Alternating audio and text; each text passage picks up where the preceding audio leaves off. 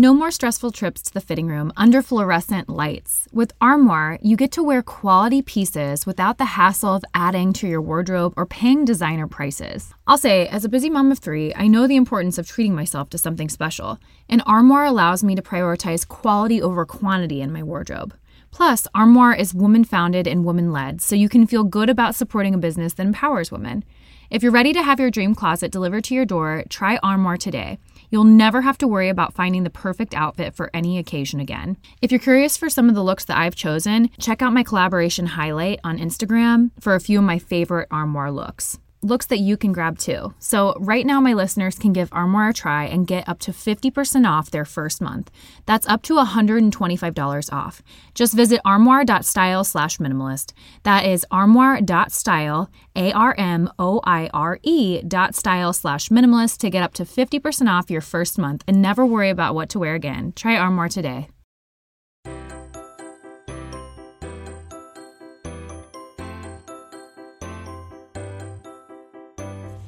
Hello and welcome to the Minimalist Moms podcast. I'm Diane. I'm a mother of 3 living in Columbus, Ohio. I'm trying to make room in my life for what matters by getting rid of the clutter and living life with purpose. I hope you'll join me on the journey to think more and do with less. We've discussed toy decluttering, but how do we manage the actual toy room? Tashina Tyser, the voice behind the blog, The Cinnamon Mom, joins me today to share her best tips for where to start, what to keep, how to handle incoming toys, and ultimately how to maintain a tidy playroom. But before we get to the conversation, I wanted to encourage you to leave a rating and review if you haven't done so yet. I know that there are some of you that have been listening since the beginning of this podcast and you have yet to do so yet. So if you could just pause, take 30 seconds and leave a rating and review, it would really help this podcast succeed and grow. And then lastly, before we get to the interview, I just wanted to hear how you're enjoying Minimalist Moms living and parenting with simplicity.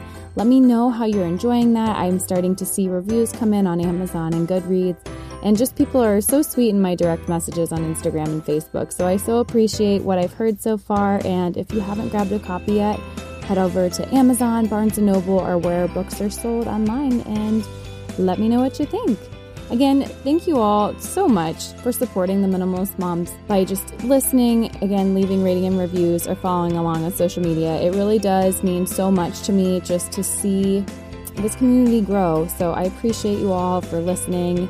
And here is my conversation with Tashina. Tashina, thank you so much for joining me today on the Minimalist Moms podcast.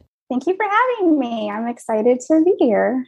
Absolutely. I'm happy to have you here. I've been following along on your Instagram, and I just think that you are just such a fun mom. And so I wanted to have you, and I guess we were just talking back and forth about what topic you'd talk about. And we came up with the playroom, decluttering the playroom. But before we get into that conversation, you can go ahead and introduce yourself to the listeners. Sure. My name's Tashina, and I live in South Carolina right now with my husband and our 2 little girls who are 3 and 5 years old. And my background is actually in education. I was a kindergarten teacher up until my youngest was born. But since I've had 2 kids, I left my job and I've been a stay-at-home mom. So minimalism has always been I think just kind of natural to me. I like orderly spaces. I like things to be tidy. I don't like too much stuff. And over the past maybe year and a half since we've moved into our first house, I've just become more intentional about the things that we own and also just trying to teach my girls, the same concepts. Definitely decluttering our playroom and keeping that nice and tidy is a big part of our home and our lifestyle. Yes, I can definitely relate. And actually, that's a really great segue into my first question. I wanted to know what your process looked like when you first began to tackle the area of the playroom. When my first daughter was born, she's almost 6 now, but I was very conscious of the type of playroom that I wanted. Through being a teacher and being exposed to early childhood education, I fell in love with the Montessori method. It's very child-directed. It's very tidy. It just kind of naturally is minimalist. And so when you see a Montessori type of classroom or play space, it's open shelves, as few toys as possible, like a few options for the kids to choose from, but it's not over cluttered. Mm-hmm. There's lots of space on the floor to play. And the whole goal is that the children can choose things. Everything is accessible. So the kids can get things themselves. They know where to put it back. And they're just learning responsibility. Basically, they're learning through purposeful play. Mm-hmm. And so that's kind of how I modeled our playroom. That's what I wanted. I wanted wooden toys on an open shelf. And then, of course, over time, my kids started getting gifts that didn't necessarily fit into the vision that I had. So we were getting, the plastic toys and the noisy toys. And so over time, we've just kind of had to narrow down that vision and decide how it was going to change and how we were going to make it work for our family. One thing that is really important is that I do keep my kids really involved in the process. I don't just take toys away and, toss them out without having a conversation first. I'm always trying to teach them the value of keeping things that are meaningful to them, letting them be involved in the whole process of, which toys we keep and which toys we don't.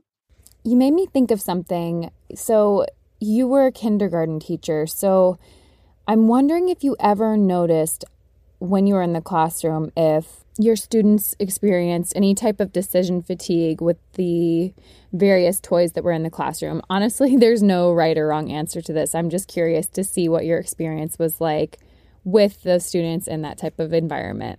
So in my classroom, I had 30 students. Mm-hmm. And so it would be very easy for things to get out of control and for, messes to be created. And so we were just very structured in my classroom. We had designated times when the kids could play with certain toys or certain games.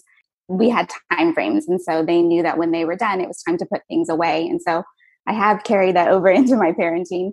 Yeah, absolutely. And I know that preschool classrooms are set up with the various stations, which probably would cut down on that decision fatigue that I had mentioned.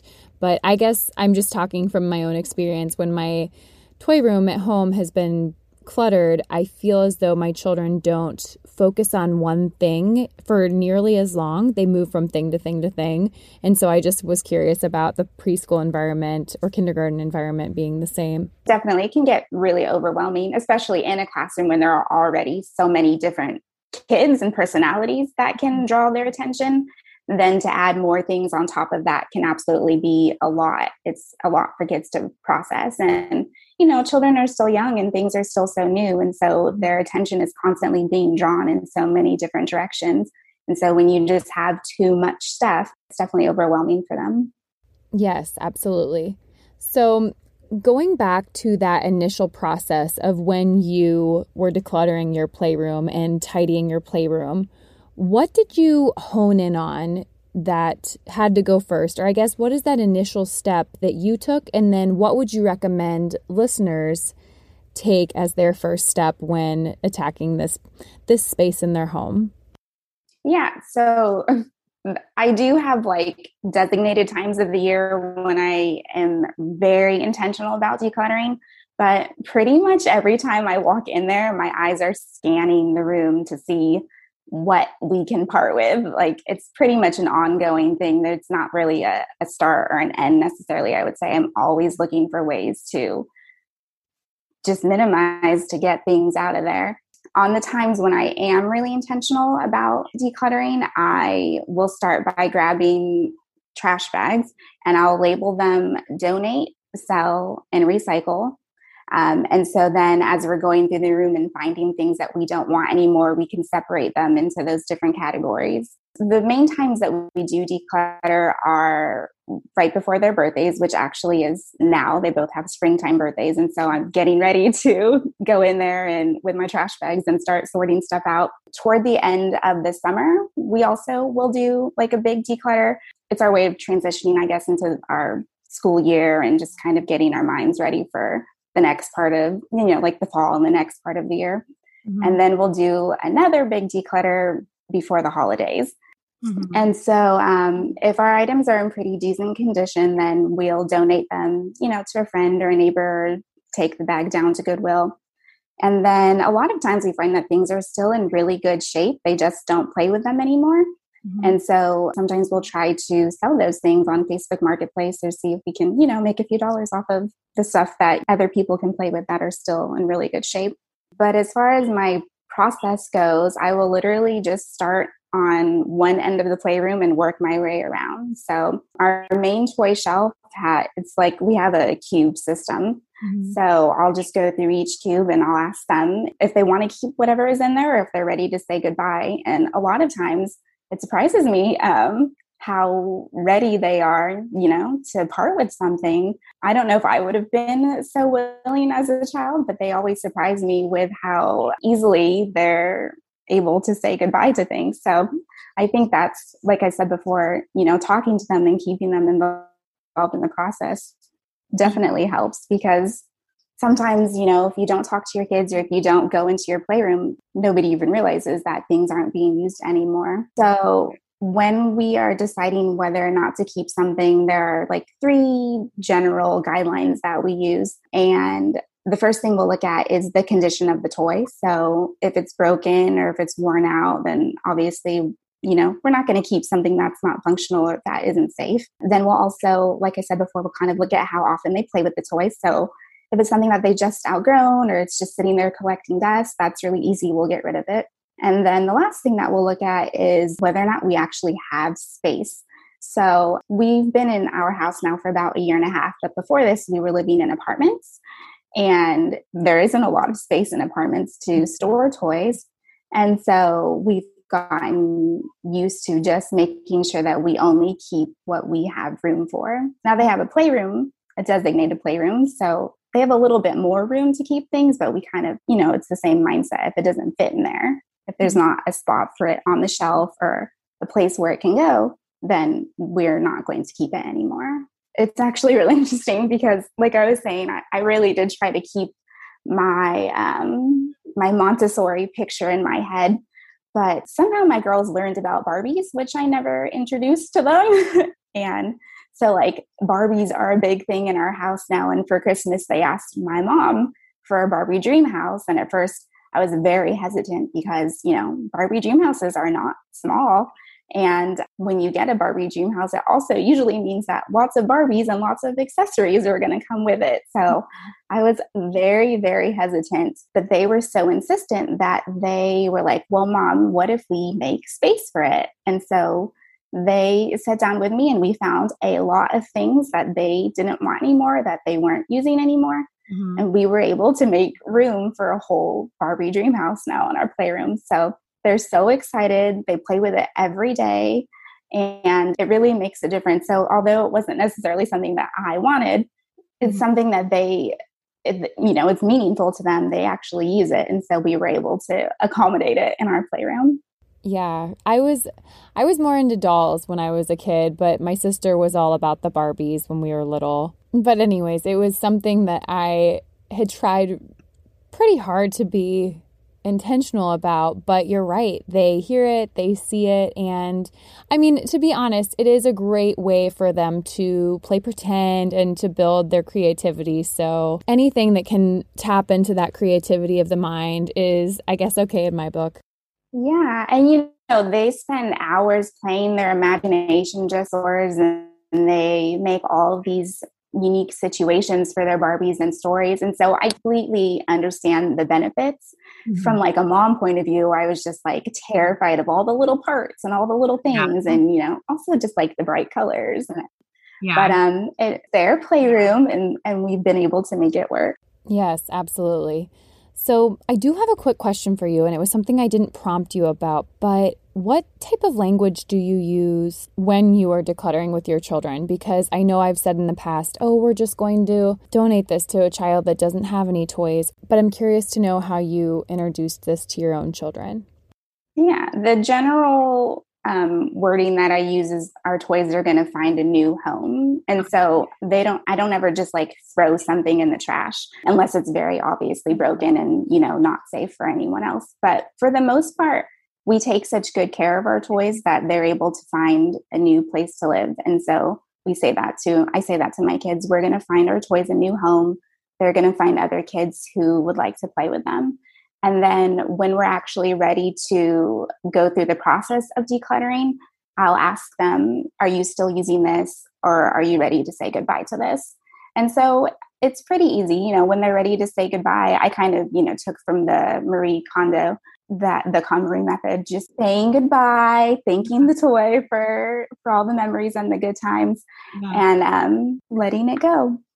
No, I'm really glad that you shared that because, and I say this on a lot of my episodes, but I feel like you'll listen to something and then it just seems so hard to apply in your own household. So I always like to ask my guests just what kind of tactics do you take? And honestly, I love your idea of saying this toy is going to have a new home. So I'm really glad that you said that. I was going to say it can be really traumatizing for kids to just, they wake up one day and all their toys are gone. And I think as humans, we do form attachments to our belongings. Kids are exactly the same. And that's why it is so hard for people to get rid of things. And so with my children, I just want to be respectful of that and make sure that they don't ever feel like they're forced to give away something that they don't want. When they're ready for it to go, then it can go. So how do you maintain tidiness in the playroom? You said that you do give your girls some responsibility, allowing them to help you clean and assist you in there. So what does that look like practically or on a daily basis? Yeah, there are a couple of main things that we do. The first thing is that everything in our toy room has a specific spot where it lives. And so I've learned that, when there's uncertainty about where something is supposed to go, that's when things can end up really chaotic and it's hard to keep track of what we actually have. Mm-hmm. So in our playroom, we make sure that every toy has a shelf or a basket or a very clear area where something belongs. And then my kids know that when they're done, mm-hmm. they know exactly where to return it to. And then I would also say that our playroom is not always immaculate. They play throughout the day. They're allowed to make as big of a mess as they want to as they're playing. But at the end of every single day, I make sure that they clean up. But I'd say just, being really consistent with our rules and routines is really necessary. If I start to bend or if there's a couple of days where I don't make them clean up, I imagine, it would be easy to fall down that path. So being consistent with tidying up every day and making sure that everything goes back to their correct spots. In 2021, it's definitely okay to talk about our mental health and happiness.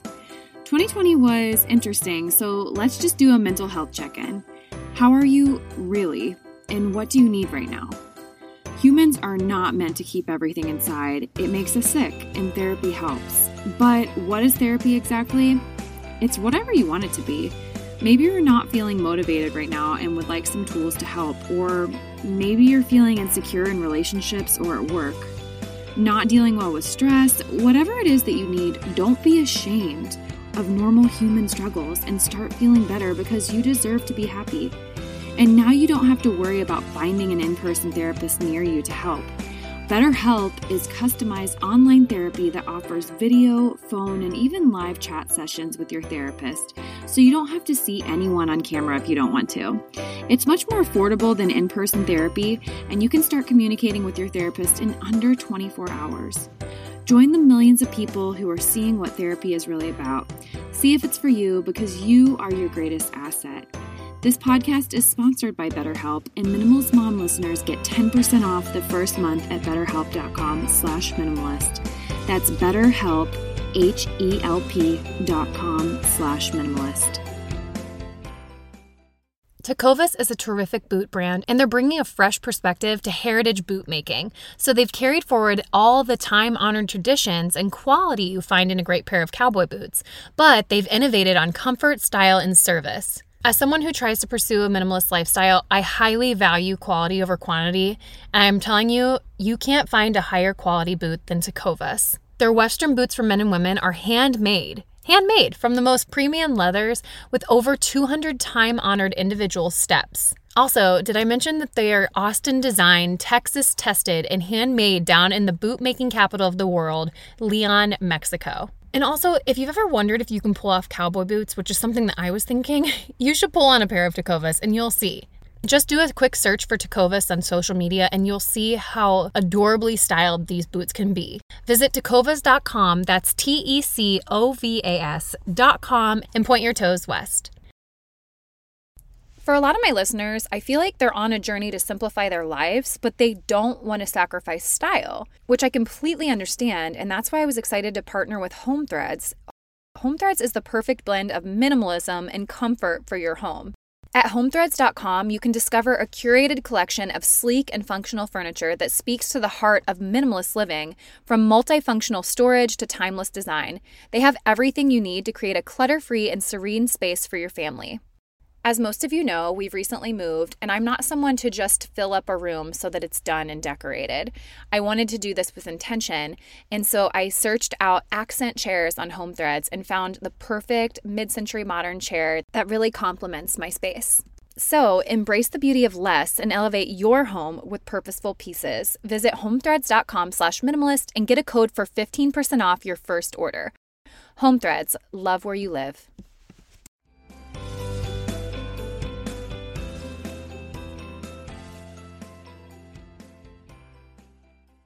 So kind of shifting gears, I want to know how you deal with incoming toys. So you said that you declutter right before birthdays and before Christmas. So do you hand out lists to people in your family, or how do you navigate that for your family?